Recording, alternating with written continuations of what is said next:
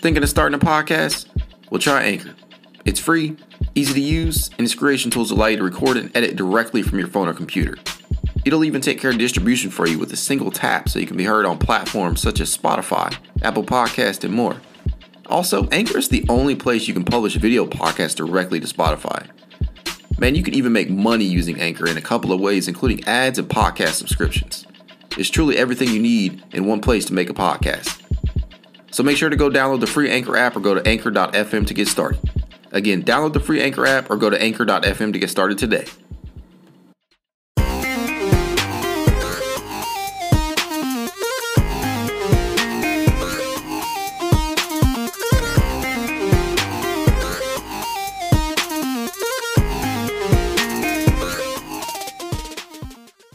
Yes, the Cavs have lost 8 straight games, but damn it, I feel really good. I'll tell you guys why in just a moment. But first, welcome back to It's Cavalier Podcast, the show where I give you the latest and greatest in regards to Cavalier basketball, coming from my unique perspective.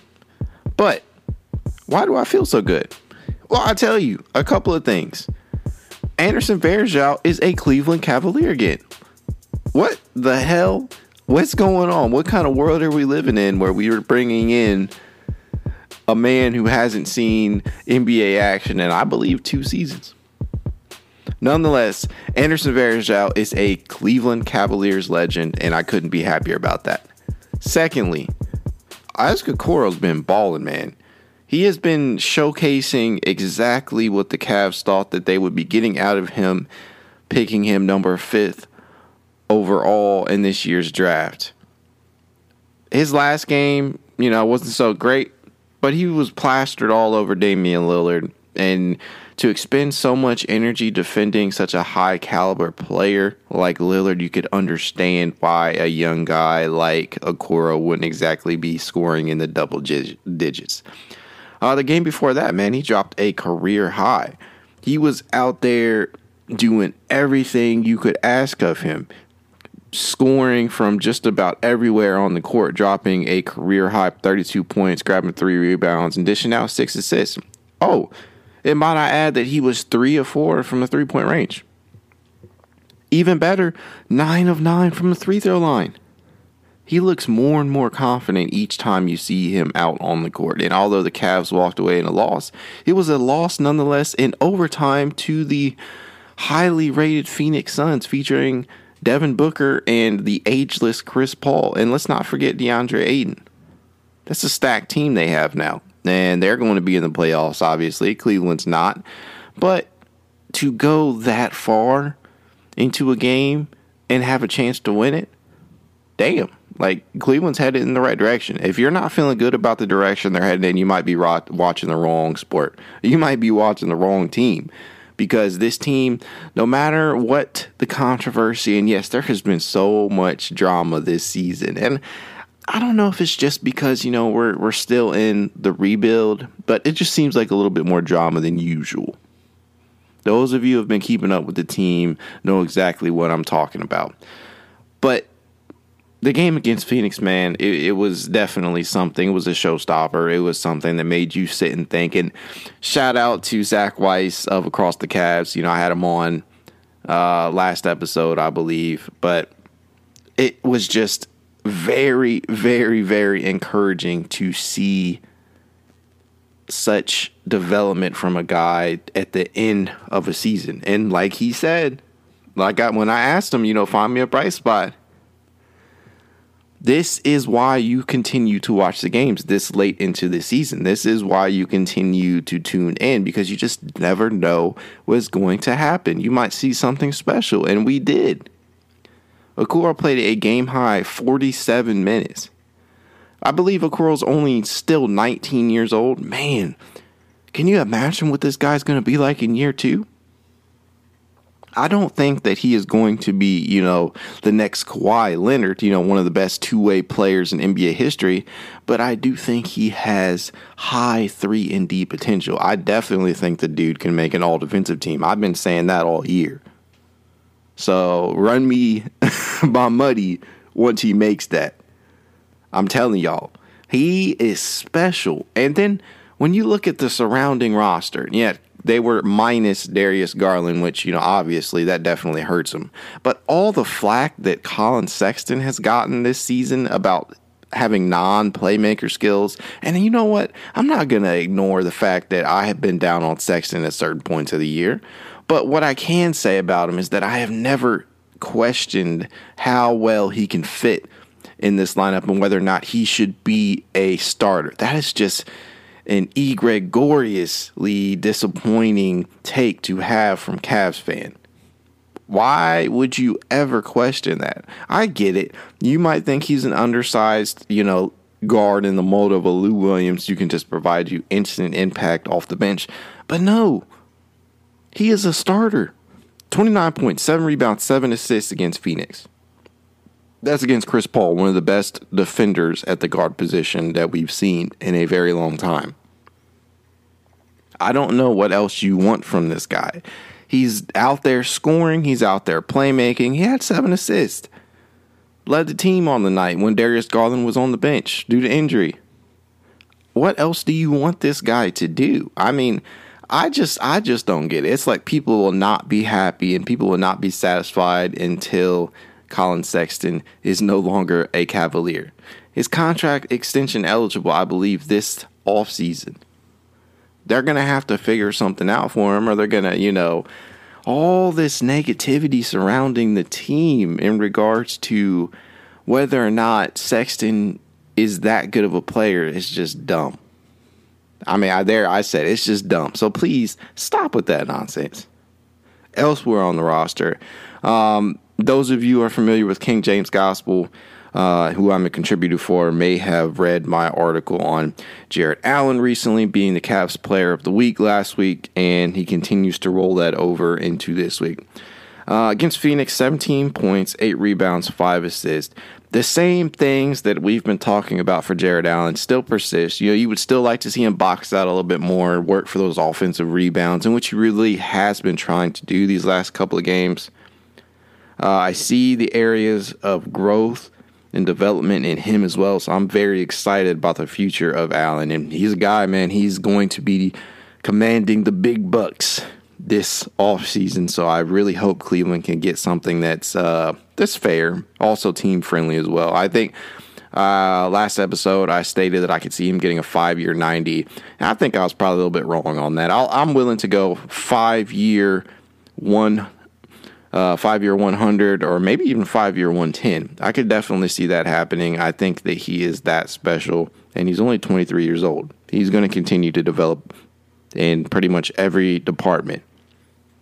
Just like Mr. Zach Weiss said, I definitely think that, if he could add some type of jumper, dude would be almost unguardable.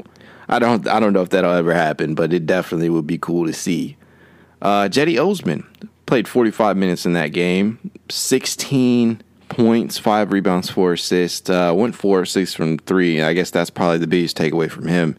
He has definitely started to turn things around, and I'm glad because, we kind of all have a love-hate relationship with Cedi at this point. Like, we really want him to succeed, but it's just when he's out there and he's bricking, it's just hard to keep him in the rotation. So I'm glad to see him doing well. Last thing I'll touch on about the Phoenix game is Kevin Love. Now, you just don't know what you're going to get from Kevin Love from game to game at this point. And with all the controversy surrounding him, and he just recently did a podcast in which he just gushed about playing with Damian Lillard and playing in Portland, which is pretty much his second home. I get it, but at the same time, these are not the types of things you want to hear out of a veteran player. It's just, and the timing of it is just awful. I mean, I don't get it. I won't continue to comment on it because I just don't know what to think of Kevin Love anymore. He's a title team holdover or what have you, and I'm glad that he's still on the roster. But at the same time, it's like, man, a lot of this drama you are kind of at the center of, bro. Not to mention that, but his play on the court. 7 points, 11 rebounds, 4 assists. I'm glad the rebounding numbers are starting to trend back upwards, but man, Kevin is not shooting that well. 2 of 10 from the field in that game, 1 of 4 from 3. -10. I don't know. What else can you really say about the guy at this point that hasn't already been said? There's just been a lot of drama this year surrounding him. So we'll go ahead and move on to last night's game against the Trailblazers, the aforementioned Trailblazers. Colin Sexton, in 34 minutes, only dropped 15 points on 6 of 15 shooting. And I'll tell you, the biggest aspect of this game that was on full display is the fatigue. After having a overtime matchup against the Suns in the first half of this back-to-back, it was clear that Cleveland was probably going to be gassed, and it was very evident just about from everybody on the roster. Isaac Okoro, after dropping that career-high 32, went back to 7 points on 2 for 9 shooting. Now, again, as I stated, he was all over Damian Lillard, posting most of his energy, using most of his energy on that matchup, so you just knew how it was going to turn out. Colin Sexton, like I said, 15 points. Jared Allen, didn't get the double-double, but he did have 13 rebounds. Still, he only played 29 minutes, but pretty much everybody suffered from fatigue, or it looked like, at least. Kevin Love had a little bit better of a game, 18 points, 8 rebounds, 7 of 14 from the field, 4 of 10 from 3. I guess that's better, but the real story of this game, let's be honest, folks, was the insertion of one Anderson Varejao, the big-haired man himself. 1 point and 6 rebounds in just 7 minutes of action. He also threw in a block too. So, man, it was just nostalgia, I guess. You could really just describe it as that.